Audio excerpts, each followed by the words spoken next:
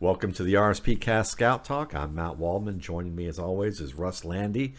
And Russ, we've got the Senior Bowl, we've got the Super Bowl heading on, we've got free agency, we have retirements, we've got a whole load of things going on right now. And I think probably the one that we should just begin with is that, Tom Brady retired this morning, or at least it sounds like this is for good, at least for now. I think we were both kind of surprised.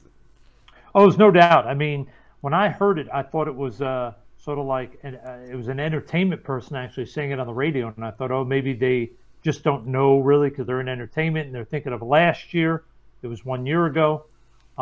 So when I heard it was her talking, and I was like, probably not. But then she said, oh, here's the audio, and he said, a year ago I said this, and now I'm saying it for sure. And I was like, oh, all right, this is pretty much it. And I gotta believe, knowing him, I'd be stunned if he decided to come back. It would knock my socks off at this point. That's interesting. Yeah. I mean, because I thought, I know you mentioned before the show that you thought he'd play another couple of years. I thought he would play another couple of years. I thought he would be a dead ringer in Oakland, in Las Vegas, like everyone else who thought the McDaniels fit, Carr being kind of shoved out the door as a possibility.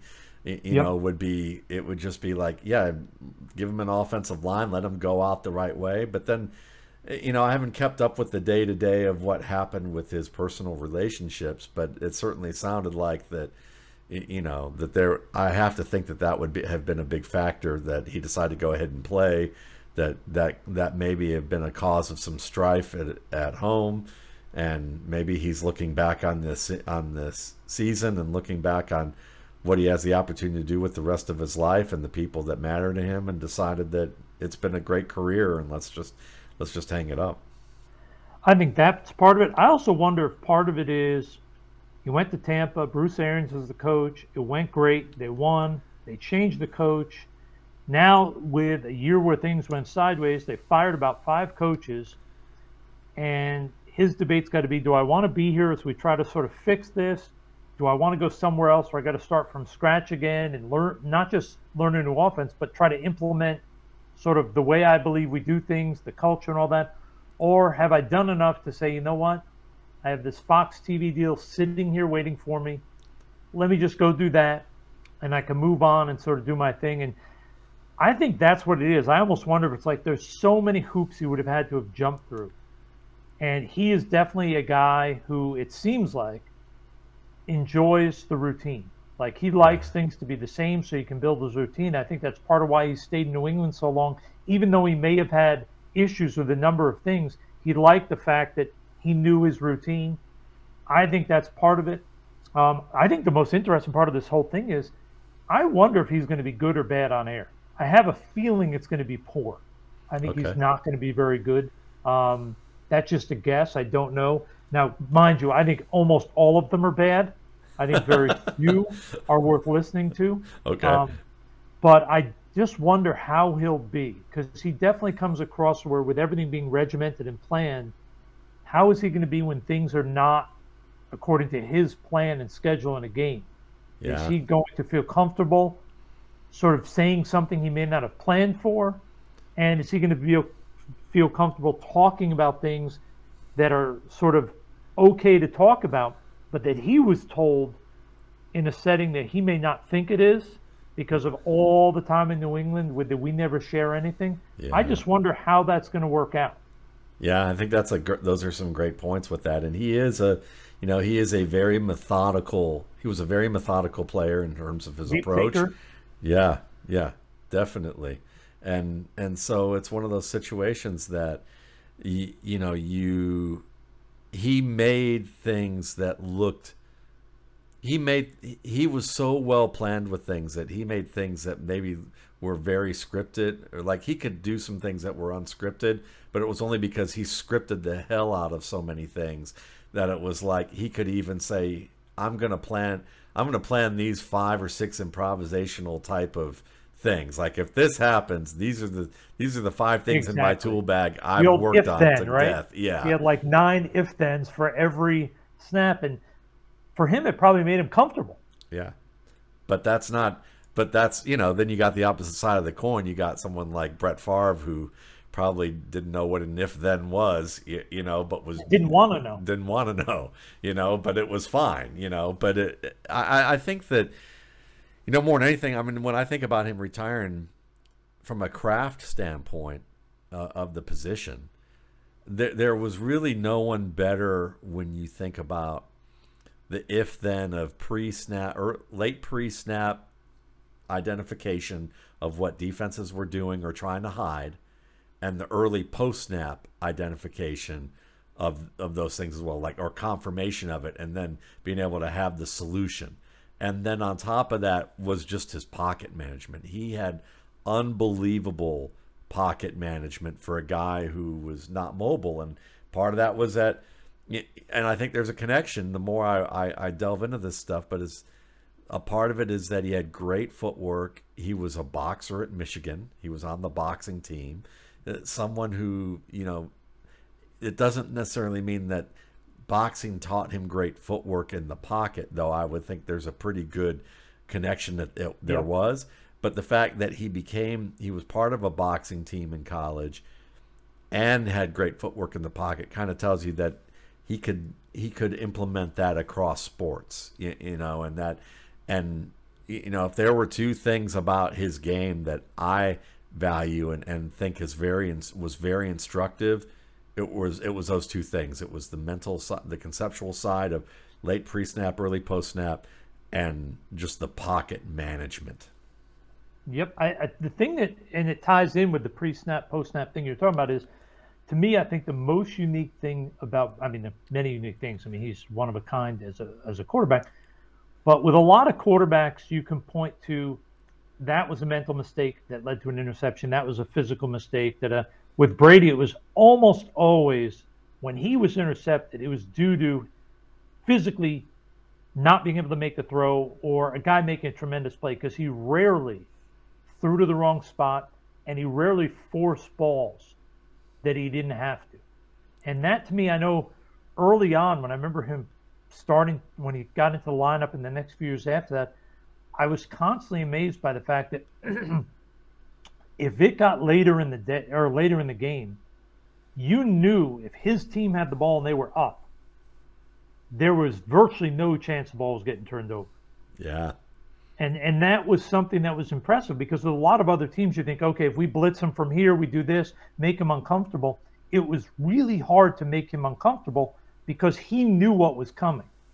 And also, we've talked about this a bunch, and I've had so many people say, is that really legitimate? But the ability, or the whatever we want to call it, to throw it away. And how it is, in my opinion, there's something innate that as you're growing up and developing as a quarterback, that it's either there or not by the time you get to the NFL most of the time.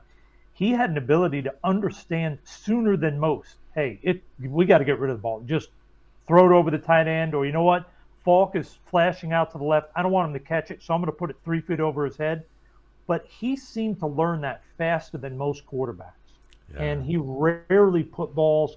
I was just amazed, especially because I obviously saw him in the playoffs. We all did for many years, but really observing him when he played the Chargers those years, when the Chargers were like 14-2 and they had Marty Schottenheimer, and the Chargers would scrape and claw and find a way to keep it close, but they could never win because Brady would never, ever make a mistake.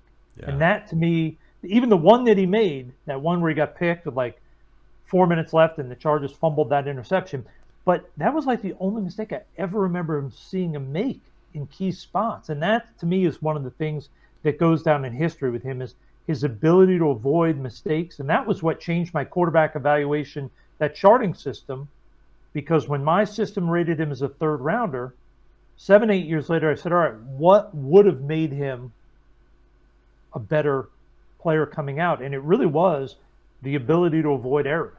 And that's something I think in today's NFL has grown even bigger and bigger. And he's just unique. He's a rare dog like that. He doesn't put the ball in bad spots. Yeah, it's such a fantastic point, because there are so many players who, because they have always had few limitations physically to their game, they've been enabled to thinking, well, I've got to carry the team physically. I've got to try and make this throw. I got to be Matthew Stafford and try and do the precursor of what Patrick Mahomes does, but on a level that's in a way that can be immature. And I think a lot of players have to go through that. The longer they hold on to the ball, I find myself writing this in the scouting reports for the past 5 or 6 years, is the longer they hold on to the ball, the more likely they are to make an error, because they feel too invested in having a huge positive outcome to a play. If they're like, listen, I've run around for 4 or 5 seconds, I better have a huge play out of this, as opposed to throwing it away, when throwing it away might have been the best thing they could have done.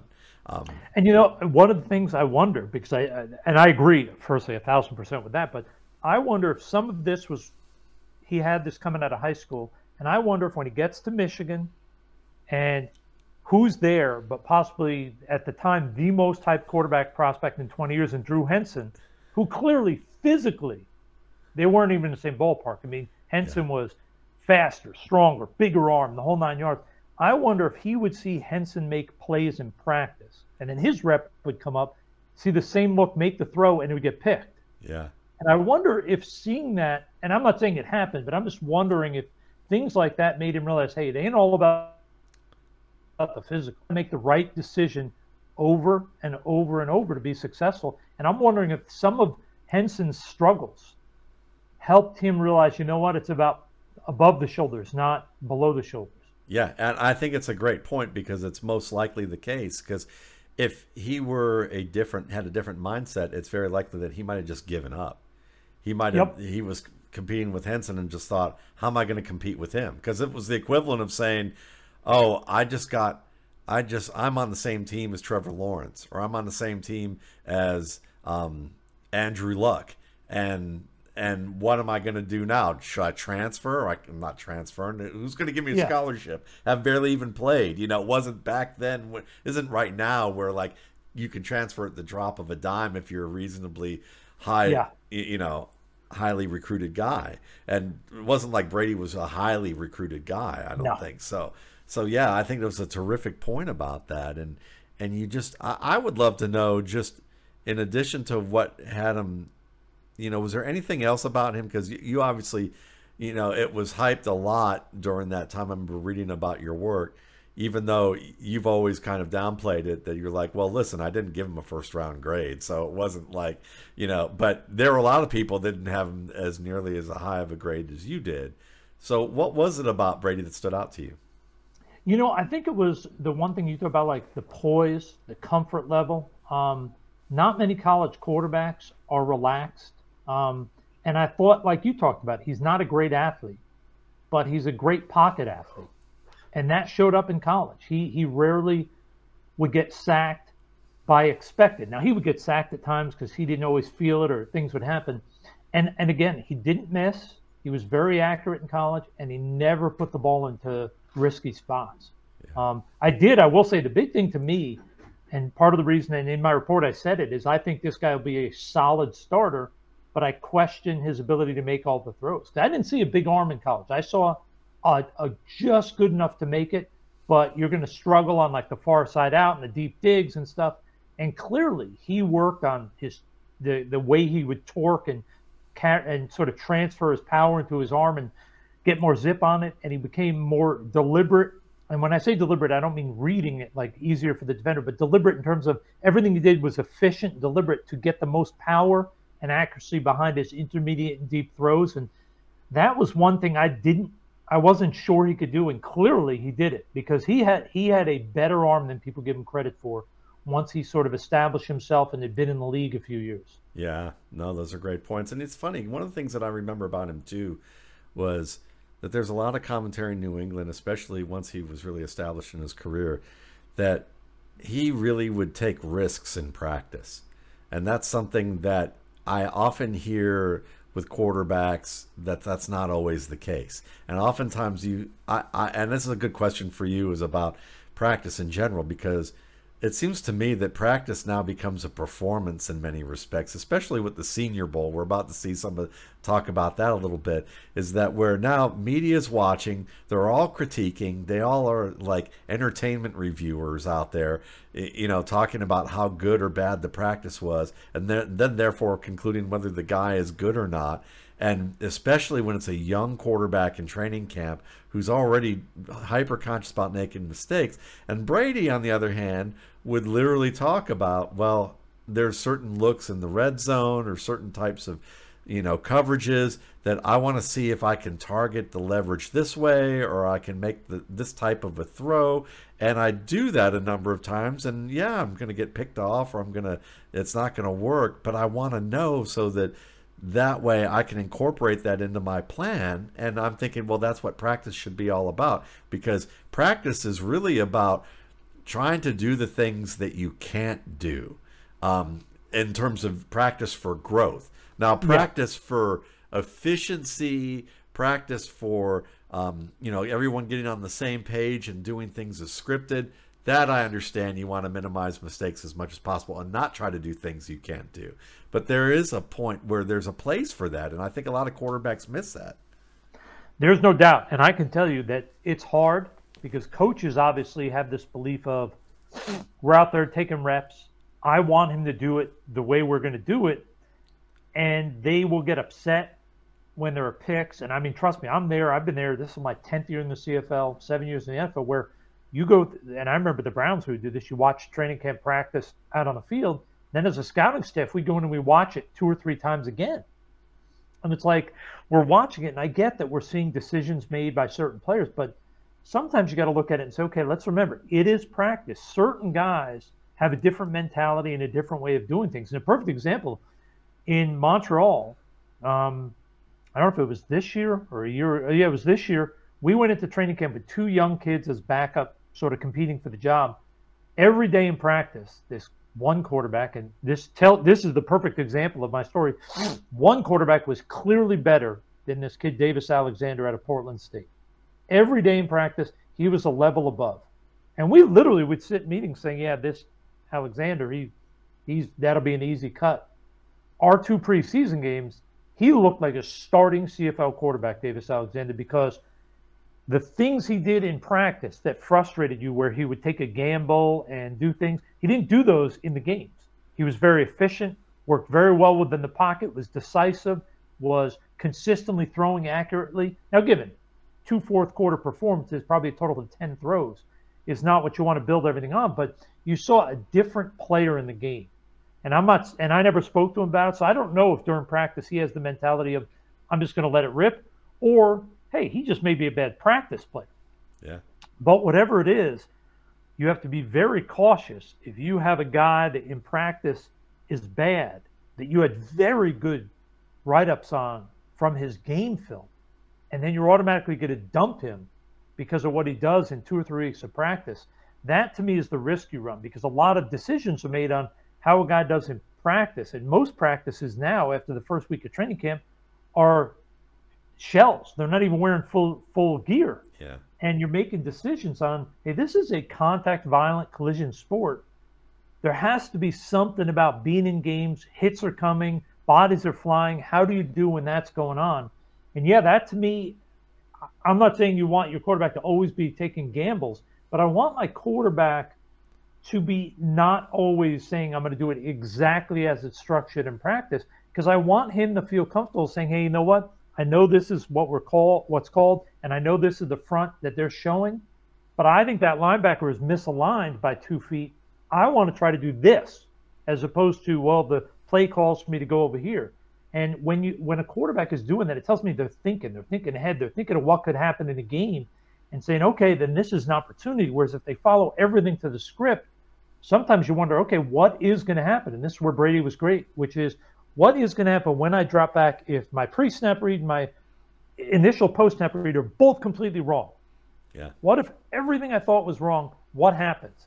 Well, the guy who is so programmed may struggle, whereas Brady had a unique ability to say, oh, I'm wrong, and he wouldn't panic. He would either figure it out, or he'd say, you know what, Grandma, here's a football in the stands for you. Yeah. And I think that is something you have to be so cautious. And you mentioned the Senior Bowl. I mean, those All-Star games, they're amazing. I mean, the ability to interview these kids, watch them interact with the coaches is great.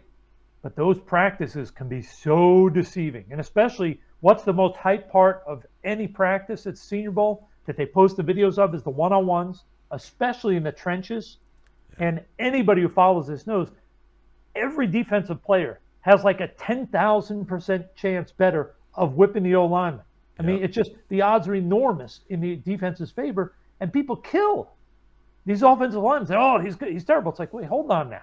Yeah. How often do you see a guy go one-on-one where the guard won't even touch him? Yes. If he's running right by the guard. Right. It's like, you see this, it's like, and I get it, there's some value in it, especially to see the mental makeup of the offensive lineman, because they're going to get whipped. How do they recover and things like that? But yeah, All-Star games to me, and I'm glad we sort of transitioned into that from that. To me, All-Star games have enormous value, but they can also be enormous in terms of the risk if you overvalue them. Yes, because I mean, I think about, I remember Ryan Riddle talking about his Senior Bowl experience and saying, I really didn't. I remember him telling me, he goes, I didn't really take it that seriously. He goes, I thought it was kind of more of an exhibition with practice. I had been injured, so I was playing kind of banged up, and he was the single season sack record holder at Cal, and he was playing with Marshawn and Aaron Rodgers. So, I mean, he was and he was a player. He said that I took chances as a player, it was kind of like I knew when and where to call my spots and do things on that level. He said, but I really didn't think it was that, I really didn't take it that level of take it that seriously. And it said wasn't being slack, but he just was like, I didn't think I had to compete for my life to like earn my draft capital doing this. And he said, as a result, my draft capital dropped significantly, from that. And he said, but it's become a circus when we watch this. It's a total circus. There's no question. Yeah, it's interesting when you go to the Senior Bowl. When you think about it, when you look at Ryan Riddle, I always think, to me, there are a lot of examples, but the most recent one is I remember staying for the game, which is not common. A lot of time you leave after the third day of practice, and all of a sudden I stay for the game, and who wins Defensive Player of the Game is Michael Sam, and then we end up getting him in Montreal, and this is a guy who literally washed out of the NFL pretty quickly for reasons I don't think were related to his physical play, and then he couldn't even play in the CFL. He just couldn't. It wouldn't come around for him. So I always look back and think, man, you have to be so cautious because, and don't get me wrong, there's value. I'm not saying forget the Senior Bowl, throw it out, but there are players like Michael Sam, like you probably remember Alphonso Smith, the cornerback out of Wake Forest, Andre Caldwell, a receiver who went in the second round to Denver. He had one of the best weeks I've ever seen down there. Jay Cutler was unbelievable in his time at the Senior Bowl. Not that he wasn't a good quarterback in the NFL, but he never became the player I think people had hoped he would become. Yeah. Another people like Richard Sherman were awful at the Senior Bowl. So, and I'm not trying to kill Richard Sherman. He's one of the best corners I've ever seen in the NFL. And I gave him a very big grade coming out of college. But he was a late add to the Senior Bowl. I think he came in on Tuesday morning. And he just looked lost all week and got beat a lot. There is value there in many aspects, even for guys who struggle or guys who kill it, because how do they react when things go sideways? How do they react when they're not in their comfort zone? A lot of these guys, and we see it in the spring, they don't want to work out at the combine. They want to work out at Michigan State. That's where they've been for 4 years. They want to be in a comfortable spot. Well, now you're in Mobile. Your coaching staff isn't there. Meeting rooms are different.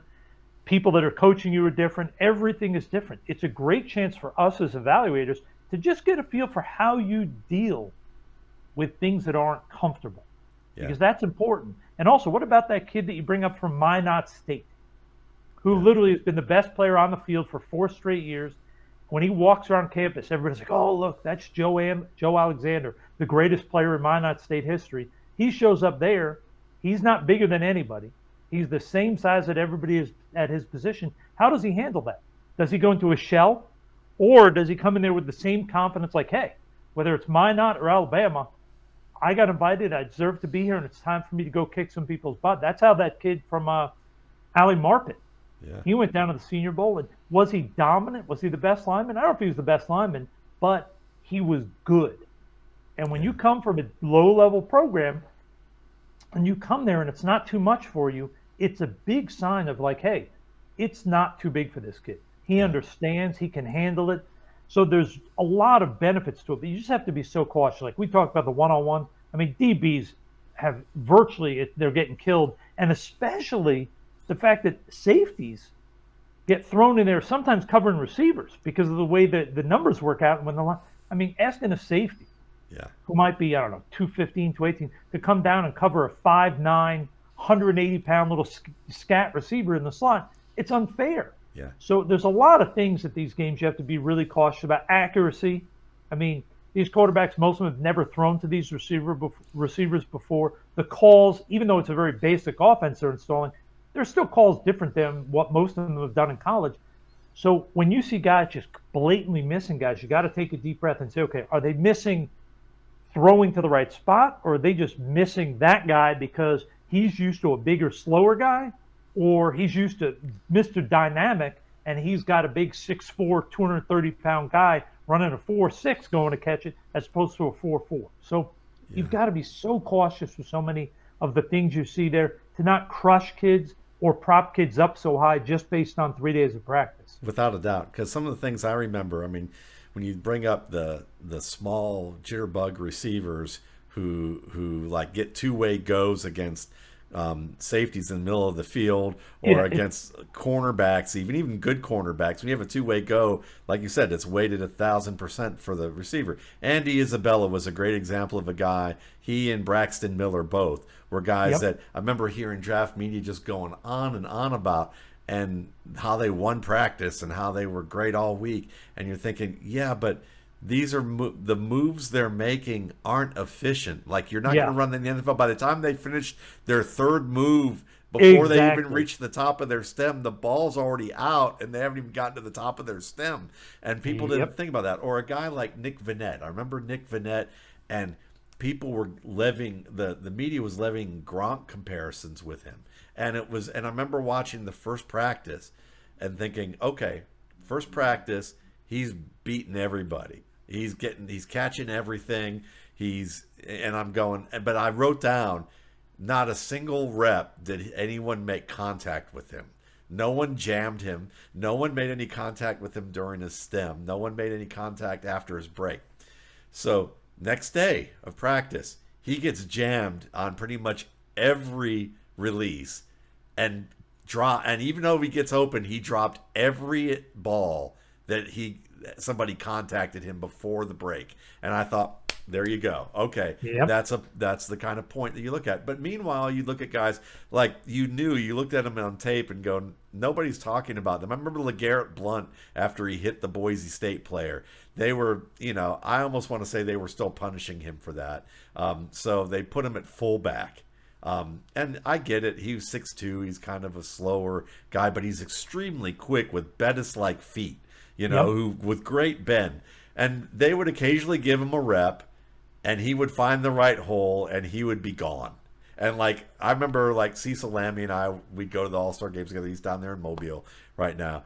And I remember we were talking about Blount before the practice and going, they're using him as a fullback. We just kind of looked at each other, and then he'd break one open, and we'd look at each other and laugh and just go, "Yep, no one's going to talk about this guy." And it's the same thing. It's just you have to understand that and that's also what drills can really have value. And I think that there are certain drills that can do that, but you really have to isolate it on a level to say, what am I looking for specifically? It's not that I'm looking for anything good. If you're looking for anything good, you're going to find everything that can be good, and very little of it's going to have value. But and the same thing with everything bad, if you're looking for everything bad. But I remember watching Cooper Kupp and Deebo Samuel. And a great example is that when they did the press release drill, and they said, we're not just doing two-way goes here. We're not just putting them on a boundary. We're going to put cones on either side, and we're going to say, don't veer outside the cone. And you need to get past here. How are you going to do? And I remember Deebo, couldn't get past, and I thought, well, that makes sense because you watch his tape, and he wasn't very good at that. Whereas Cooper Kupp put on the best performance I ever saw of anybody doing press. And it's also, what do you see about these players that maybe what they did in the past, but they're being branded in a different way. Yep, So or like, asked to do something different at these events. Yeah. that's right. So like Marvin Jones, the former Cal receiver, before Keenan Allen got there, he was their deep threat. After Keenan Allen got there, he was their possession receiver. He shows up with a good class of cornerbacks, and they put him outside, and no one could cover him deep. He was beating them all deep, Everybody. I making remember catches. that. Yeah. And he was like a fifth, sixth round guy with the Bengals. But I mean, he's wrapping up a fantastic career relative to what people thought of him. Yep. And certainly has shown that he can be a big time deep threat. But he could play. He played every position, and so I think that things like that are valuable to do, but you've got to isolate what it is you're looking for or looking at there, and that's the difficult part, is understanding which drills are really going to factor towards what it is that you want to see. And I would recommend to anybody, if you're really seriously trying to like get something out of the Senior Bowl from practices, the best thing you can do is probably go back and watch the tape of those practices and spend a lot of time on it, but make sure that the things you're looking for are isolated to like smaller details and not just overall, because if you do that, yeah, you're gonna inflate No or doubt. deflate unbelievably so. I would say the other thing that's interesting, and I think this is something that the media just doesn't know how a lot of NFL teams do it. Not all NFL teams, but a lot of them. I mean, the senior execs, they're going to watch everything. But in general, a lot of teams will assign a scout, hey, you're a linebacker guy this week. And when you watch the linebackers, all we want is day by day, each day I want you to grade their athletic ability, their coachability. I don't really care if they win one-on-ones, lose it. I want to know athletic ability, coachability. Because in the end, a lot of teams only want a little summary. Hey, he was a great athlete all week, or he was limited. And the reason you do that is it's sort of a cross-check. If you have a guy that three of your scouts, or your scout and your cross-checker and your director have all said, hey, this guy's a plus, he's a 6'5" or a 7 athlete. And at the Senior Bowl, your other scout looks at them and you say, this guy was like the second worst linebacker in terms of athleticism, looks stiff, look this. That means, all right, as a group, we got to figure him out. We got to make sure we have this athletic ability graded correctly so that we can appropriately hammer this down and get it right. And then the coachability part of it is a big thing you try to get a feel for, because you want to see, does a kid get better day by day? Does he listen to the coaches? And he doesn't have to get dramatically better, but if he goes out there day one and the coach is harping on 3 things that he improves on, even if he doesn't get them perfect, do you at least see him trying to incorporate what the coach is bringing up? And when you see that, at least tells you, hey, he's thinking about what was told to him Monday, so that when he comes back Tuesday, and I especially love it when you watch a position player and after his rep, the coach says, hey, you screwed up this, good, da-da-da. And so when the other guys are getting reps, and you like to see him walk off like 5 or 6 feet, and he starts repping what the coach was teaching, that tells you know what? At least in terms of trying to get it right and work ethic, this probably kid's a keeper. Yeah. Because he's willing to take immediately what that guy's saying, and he's going to go try and work on it right now. And those little things often don't get noticed, because the coach ability to hearing him talk to and then them doing something on the sideline isn't what they're focused. Everybody's watching what's on the field. No one's watching the little things on the side and the interactions between the coaches and the players between plays. And that's a big part of, to me at least, what I always got from the Senior Bowl was I get a feel for what this kid's like. And also you could get a feel, whether it's Senior Bowl or East West, for me as a CFL scout, is this the type of kid who he may think the CFL or the Arena League is not for him? Like he's NFL or bust. Like it's either I'm going to be a star in the NFL or I'm going to be out of football. So, and you also get a chance, and this is something else that no one really talks about. All these kids we all know were stars, or at least very good players at their school. how does it go? And most of them haven't really played teams unless they're returners since their freshman or sophomore year. They get there and they're told, all right, you're L4 in kickoff coverage, you're the left guard on punt, and do they give the effort? Do they? And I'm not saying they have to be great, but do they at least try? Sometimes you see guys get thrown out there and the ball's kicked off and they're jogging down the field, not even caring. Their lane is open, not because they left the lane, but because guys are 15 yards ahead of them and they're just lollygagging down the field. The guy just runs. I mean, there are certain things you see, and it's not so much big plays or big productive beats in one-on-one or catches, but just certain things that are indicators that, ooh, this kid may not take it seriously if he ain't the guy. This kid's not going to earn a living as a backup. There's some certainly maturity things I remember, and I think this is the difference between being like, say, a football writer or a fantasy analyst and someone who's actually seriously trying to scout the game. Is I remember like O.J. Howard. Remember watching O.J. Howard? Yeah. Everybody's like, best tight end prospect in a while, freakish speed, great size, great hands, and can make some really dynamic plays. And watch him, and I remember watching him on tape and being somewhat confused because I thought there are a lot of like just unforced errors in his game. Just a lot of like, the best way I can put it is dumb errors, like just things that focused issues or just not really concentrating.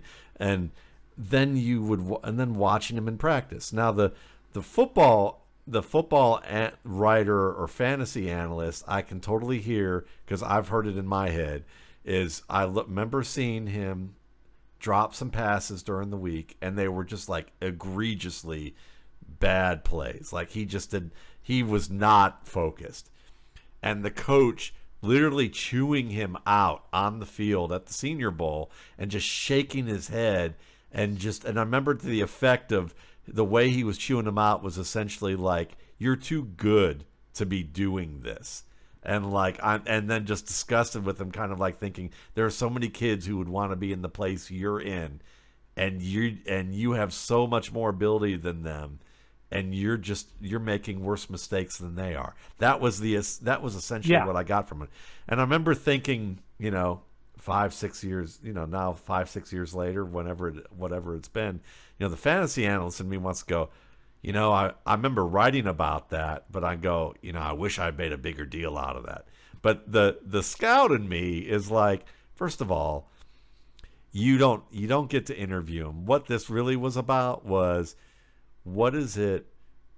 I see this with him. What would I need to know? What do I need to ask? Who do I need to talk to that will help confirm what I'm starting to see here, which is an unbelievably gifted guy whose maturity light with the game of football has just not come on, or it flickers. Is there a way that we can flick that box and the light will stay on? And could we get some tape and glue that switch on? Or is this one of these things where he just doesn't love football enough and he's just always been told he's great at it, and he is great at it, but when it comes to like concentrating an effort, it's just not going to be there, and we don't need to take the risk on a guy like this.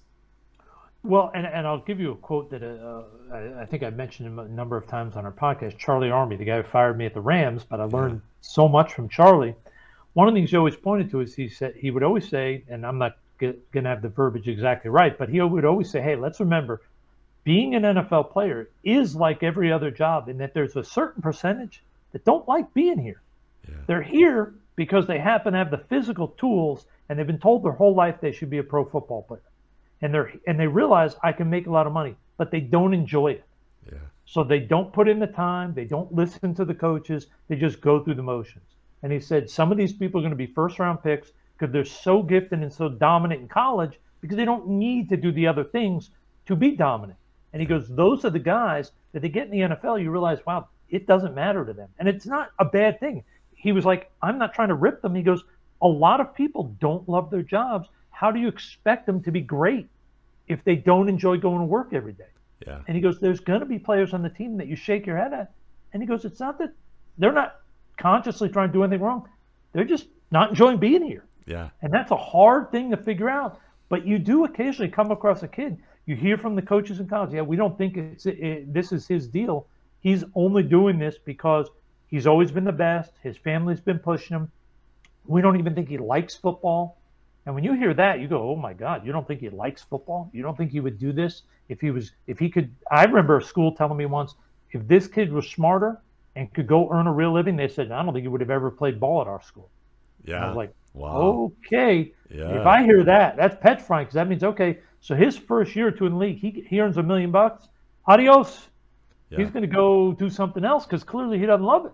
Yeah, So let somebody else take that risk. And but that's the weirdest thing because it's the type of risk that I can imagine that as a staff you say too risky, and then you get an owner or a GM or someone else who's like, the pressure of us not taking this kid is higher from the perception scale than us actually taking the risk to get him. well, You there's know? that, and I'll throw in the other thing, and this is something we've talked about a bunch. Is at their core, all well, not all, but 90% of coaches are teachers, Yeah.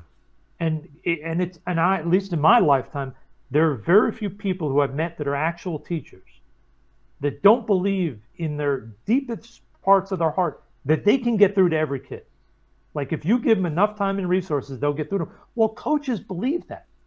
Coaches believe, hey, just get me the kid. I'll find a way. And there was a famous quote. A buddy of mine worked for Mike Shanahan. He was a scout for him, and Shanahan used to say, on the they would their draft board would be predicated basically on highlight clips of the 25 to 30 best plays of their final year of college. He didn't want any bad plays, just the best plays. And my buddy, who has since passed away, Greg Miller, asked him once, like, the reason for this. And he said, well, if he does it once, I can get him to do it all the time. And there's nothing negative to that. That's sort of a beautiful thing to have that belief that you can teach them. But that also is the risk of, hey, you see players that are innately gifted, but that don't have the passion or maybe the ability to do it consistently. You're going to take that risk because you, as a coach or as a staff, believe you can change them. It's And it's a constant debate. That's what yeah. coaching, scouting, that whole cauldron of all of us thrown in one big sort of bowl together, trying to figure out players. That's what you run into sometimes. It's fascinating because I find that when I watch players, I mean, I'm very methodical with all of the things that I look at, on film. I'm looking through so many different criteria points. But once I'm done, once I've watched all that, I go to YouTube and I literally find a 3 to 5 10-minute highlight package, whatever one that they have, where it's going to have their very best plays, and I watch it, and I Yeah. and I and I watch it for a number of reasons. One is that same thing is the idea of like, what is it that he could do if everything works out right for him in the NFL? Like, what is it that, and can I reconcile some of these things and say, well, that thing he did, he's never doing in the NFL. Like that was a one-off situation probably. These things he could probably consistently do if he addresses these things, this issue Yep. here. Or and then occasionally I haven't seen him do any of these things. Like there's 5 things that I haven't seen him do, and I'm going, I bet if I put on his highlight clip, I'll get to finally see him run in the open field. Can he actually make someone miss? Can he Yep. actually, and that helps too, because there's, especially like I'm watching tight ends a lot this week, and there's some tight ends I looked at and I go, there's all straight liners. They're either running through people.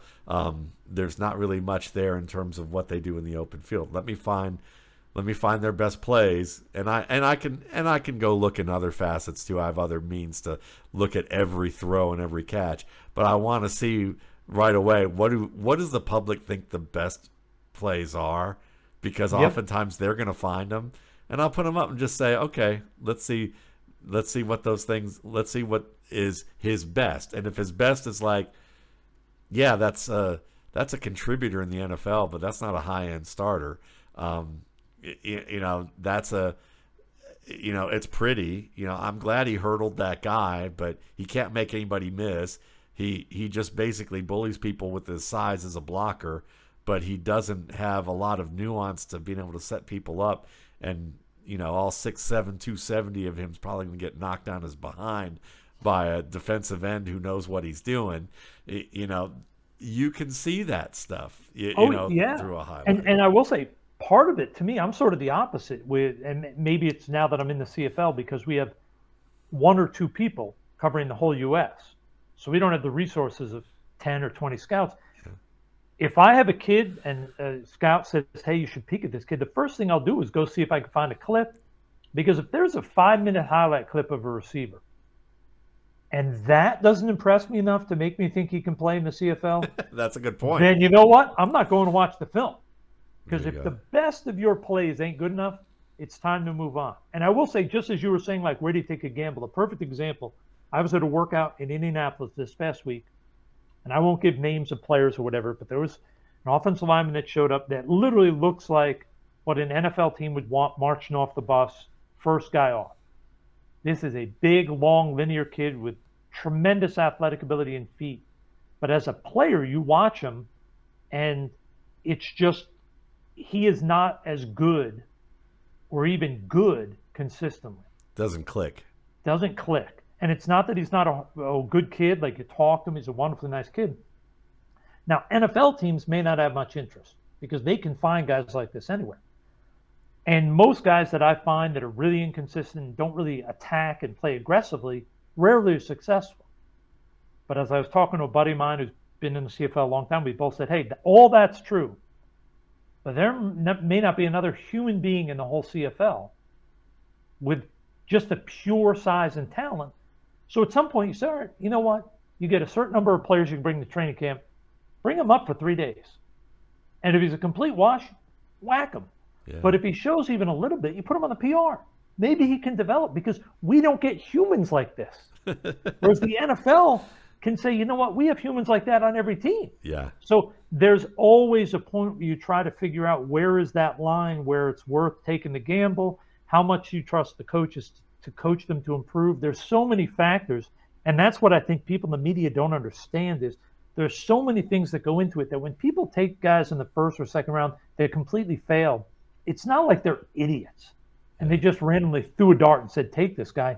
They had reasons for either liking certain traits more or willingness to gamble, knowing that there was a higher risk. There are a lot of things that go into it. Rarely do teams just do awful things in terms of their decision-making process is completely flawed and they screw it up time after time after time. If that's the case, then you can just wipe out everybody in that building. But generally, it's a mistake for a reason. Yeah. Yeah, and when they're the problem is that those exceptions to what you just said are highlighted again and again thousands of times until they become tall tales that, like, it seems like it's the norm. Yes. But, you know, wrapping up our Senior Bowl conversation, there is a player I kind of want to bring up and ask you some questions that's about. Right. Yeah. So there's this kid out of Stanford who, by the name of Michael Wilson. He's about 6'1", came in at about 212 at the Senior Bowl. He was listed weight, I think he said, was like in the 200s. 203, I think, a year ago, yeah. Okay, 203. And, you know, I shared him with my newsletter subscribers, I believe, sometime during the year because I really loved his route running. I thought he might be one of the better route runners of this draft class from what I've seen. And I've watched about 40 of the receivers, most of the top names thus far. You know, I've got another 30. I probably got another 30 to go that I'll be watching this month before I start the RSP, which, you know, if you want to get the rookie scouting portfolio, it's available for $21.95 at mountwaldman.com. It'll be downloadable April 1st, and then the post-draft where I rework everything will be available 1 week after the NFL draft. Again, $21.95 at mountwaldman.com. But Michael Wilson, I had comparison spectrums with guys who I saw as kind of those hybrid flanker, big slot men who could play a little bit on the outside as split ends depending on the matchup. And that's Michael Thomas and Juju Smith-Schuster. When I watched him, and they used him on either side of the formation at Stanford. They used him as a split end. His route running was very sudden. You could just see with his releases that he understood that dichotomy between patience and suddenness and knew how to exploit that to get free. You could see it on some of his tape at the Senior Bowl. Like, I didn't care whether he beat the guy or not. I mean, he whooped the guys that they showed it on, but it was the It was the movement skills. It was the footwork patterns. It was the things that he was doing on film that he showed in practice. And I'm like, yeah, that looks good. Tracks the ball well. Maybe the only thing I could really see in his game that I really wanted to see better was on certain contested catches, where I'd like to see him not try and just turn back for the ball, but maybe actually do a full jump back and face the ball and know the difference of when to do that and to attack. But good in the open field, just like understood how to set up blocks, knew when to split defenders and be physical, just had a really good feel for everything. Now, the thing is that Elijah Huggins is the player that I think everybody knows from Stanford who's there, who's 6'2", 235 or something along those lines. And Wilson was injured, and it was undisclosed at that time, that it was an injury that he had basically from December 21 through October 22, and then missed the rest of the season from the Notre Dame game on, as you mentioned to me. And and the last game I watched of him in 22 was Notre Dame. So I had watched the Washington, the USC, and the Notre Dame games, and then I turned off the tape and said I'll watch more of him later on, as we go from there. Well, apparently I'm going to be going back into 2021 tape to see more of his game. But with a guy like that who's missed a lot of time, I have to imagine, I would bet based on what I've seen on tape, I'd be very surprised if he doesn't repeat day one from the Senior Bowl in day two and day three, where he starts to get some notice, at least in the media, in terms of what he does. If you get a guy who just looks like a pro on tape, looks like he could be a very good pro, maybe even a starter, and a good one, but he wasn't productive at school. And part of it is due to an injury that took a long time to come back. I mean, what's about 11 months, they say. Yeah. So whatever that was. Which I got to say, when you hear 11 months in foot, I think of either broken ankle or Liz Frank injury, the two things that jump to my mind. Now, I'm not saying that's what it is, but those are the two things that jump into my mind. Yeah, that's for sure. So that's the significant injuries there. Do you... I mean, how do scouts approach players like this who maybe now, like you're watching me go, the tape they have, it looks good. The production really isn't there, and injury explains some of it, but what do we do with this kid? How do we rate him? Well, firstly, I'll say, and this is something a buddy of mine was told by his boss with the team like 15 years ago, and I've always quoted it because I think it makes perfect sense, is when you have a kid with medical stuff, your job as a scout is to put whatever you can find out about his medical and alert the team, hey, this is something we need to research. And at that point, as a scout, just with the medical, this is way above your pay grade. You make sure they know it so that if we like him as a player, we're going to go research it. Because that's where the trainers, the medical people have to decide, hey, is this a guy who the injuries are because his body has some issues, whether it's the alignment or he has a certain joint or whatever it may be, or are these fluke things? A teammate stepped on his foot coming out of the locker room, broke two bones in his foot, a weight fell on his foot, things like that.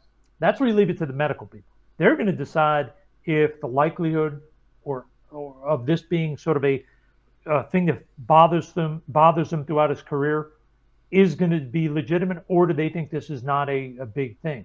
So that's one thing. The other thing where you talk about not having the sort of the production, that's where the analytics really has sort of helped a lot, is they can run production. They do both. They'll do career production charting to say, okay, players who have started this many games, this many catches, this many yards, how many have achieved those and then gone on to be productive at their position in the NFL.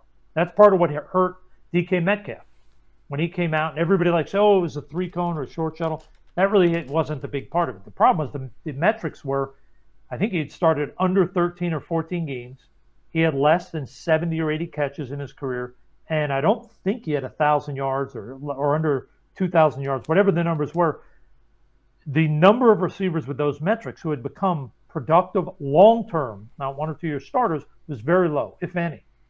So that's one of the things that the analytics people will be able to help with is, hey, here's all of his production. You hope then that you can also match that with, hey, we've evaluated the film, Here's what we think of him as a player. Our medical people say these are not long-term things. These are fluke things. And he checks out now, especially that injury that cost him basically a year. How was that injury? If all those things check out, then it just becomes a point of where does your organization look at the metrics and say, okay, we're not nervous about the fact that no player with these numbers has ever been productive or whatever it may be. So we're going to try to slot him correctly based on that. It's a hard thing, especially the medical side. There are certain teams that are much more willing to gamble on that, and other teams are very, very hands off. They will not touch medical. And a perfect example of why it's so important is there was a kid that came out of Wisconsin, a pass rusher, whose name is slipping my mind right now, but he went in the first round, 16th overall, to the Vikings. A lot of people had him as the top defensive player in the whole draft. Schofield. No, not Schofield. I know who you're talking about, though. Yes, he. Hopefully, I'll remember it while we're talking about him. But he was a highly regarded guy. Went to the combine and failed almost 2/3 of the physicals, and it wasn't due to any prior injury or anything like that. It was his lower body frame, the way his hips and knees were aligned. The medical people came back and said this kid's body is not going to survive over time. And I want to say about 6 or 8 games into his rookie year, he looked like he was on the verge of really making an impact. And I think he blew a knee out or a hip out. And then when he returned from that, it was the other one that went. And he was literally, I think, out of the league in 3 or 4 years. Yeah. So that's where you have to turn it over to the people that can look at both injury history, skeletal stuff, and say, hey, this is a big risk. Or, hey, he's missed a lot of times, but every time it's been a different injury, and they've been weird, fluky injuries, so we're not worried. So with a guy like him, I would assume if he grades out as, say, a first or a second round player, and the medical people say, hey, none of these injuries are related, each one was a separate incident, and there's no reason to believe they're going to be recurring, I would expect he would probably get drafted close to where you grade him, unless the metrics are so bad that he's only started like 9 games, has 38 catches for 700 yards and 3 touchdowns.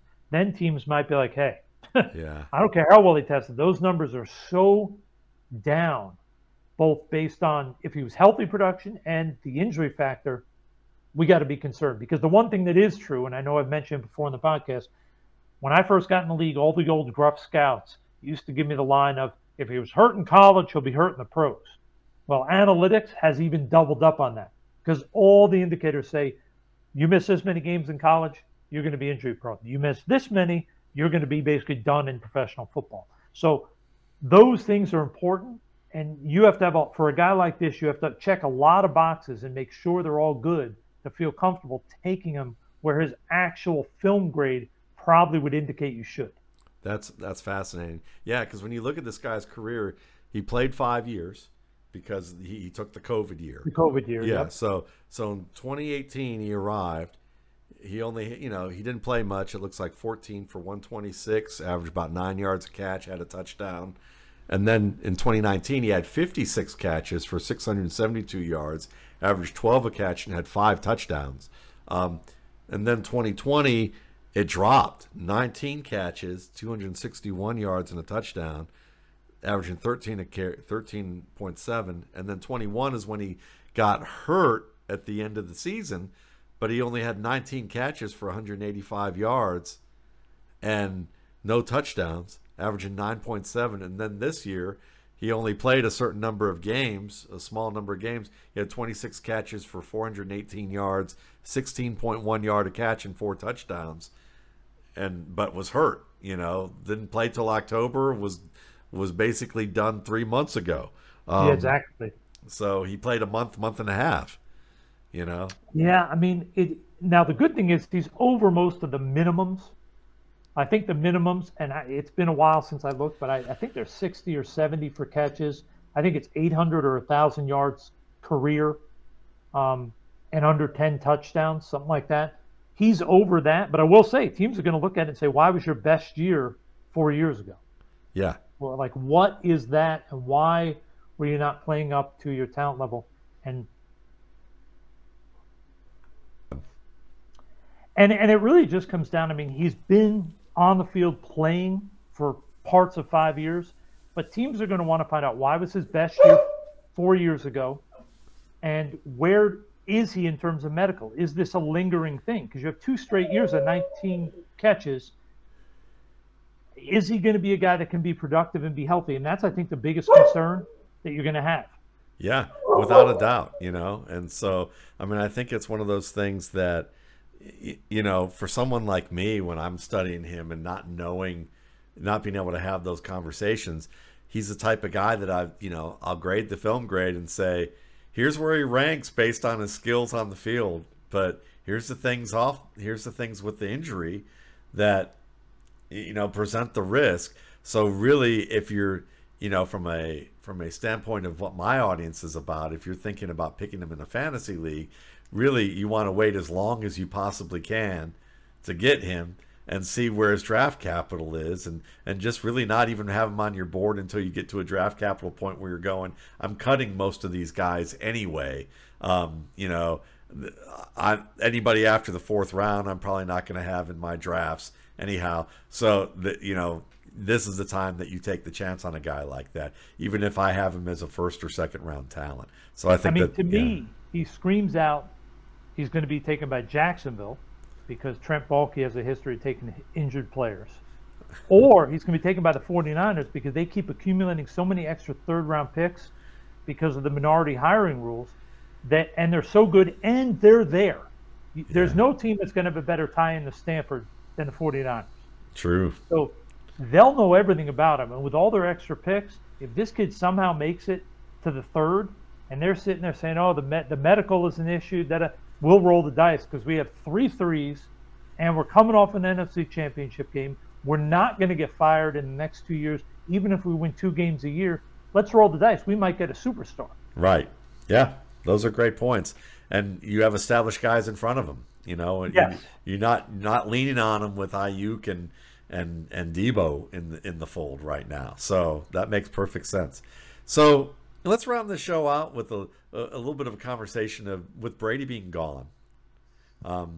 Who benefits from the fact that Brady's retired? I mean, we've got a whole list of guys, but I know that I know you've talked about some of them. Who do you think really benefits with Brady just now going to go to Fox or whatever he's going to do? Well, firstly, I exclude Lamar from this because I don't think the team that was going to go pursue Brady was probably going to pursue Lamar because Right. it's very different offenses. I don't know if you're going to go from a very traditional pocket offense to a more sort of Josh Allen type offense just because Brady retired.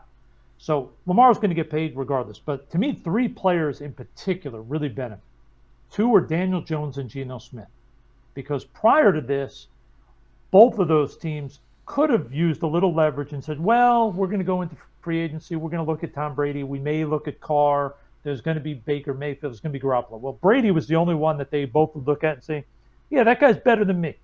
The other ones, they may have intrinsically said, oh, I'm better than him or whatever. Well, now they can go, yeah, go ahead. Go get Mayfield. I know I'm better. So I think both Daniel Jones and Geno Smith feel a lot better today that they're going to get paid. Additionally, I think Carr wakes up thinking, this is awesome, because even though he's technically not a free agent, and the Raiders may try to squat on him and force other teams to sign quarterbacks, so there's only one team left that has to trade, it puts him in a position where, hey, if all these agents talk, he's going to find out how many teams have him the guy they want. Because now it's not, do you pursue Brady and then maybe consider Carr, maybe consider Garoppolo or Daniel Jones, whatever it may be. To me, there's Carr and everybody else, because Daniel Jones, whether you like him as much as Carr or not, the Giants have the control too. Yeah. And he's not going anywhere at all. They're not going to risk. I think Daniel Jones would be an absolute fool to not stay with the Giants after. It would be idiotic on both sides. Yes. So because he finally started playing well, and they've got a guy that's young, that wants to be there, that has all the physical tools in the world. So why wouldn't you make that work? Whereas Carr clearly is not going to be in Oakland next year unless they get really stubborn and say, we're not going to let you go where you want to go. And he says, okay, I'm not going to let you trade me because I have the right to refuse it. I'll sit on your bench all year, and you have to pay me $40 million. Yeah. So, to me, he's the guy that benefits because either he's going to force them to keep him for $40 million, he's going to force a trade to exactly where he wants to go, or he's going to force him to cut him. But he, to me, has leverage now because any team that was thinking about talking about Brady, that's gone. Yeah. And I don't think Jones is in the mix. And to me, whether you love Mayfield, you love Garoppolo or Geno, to me, none of them are at Carr's level at this point.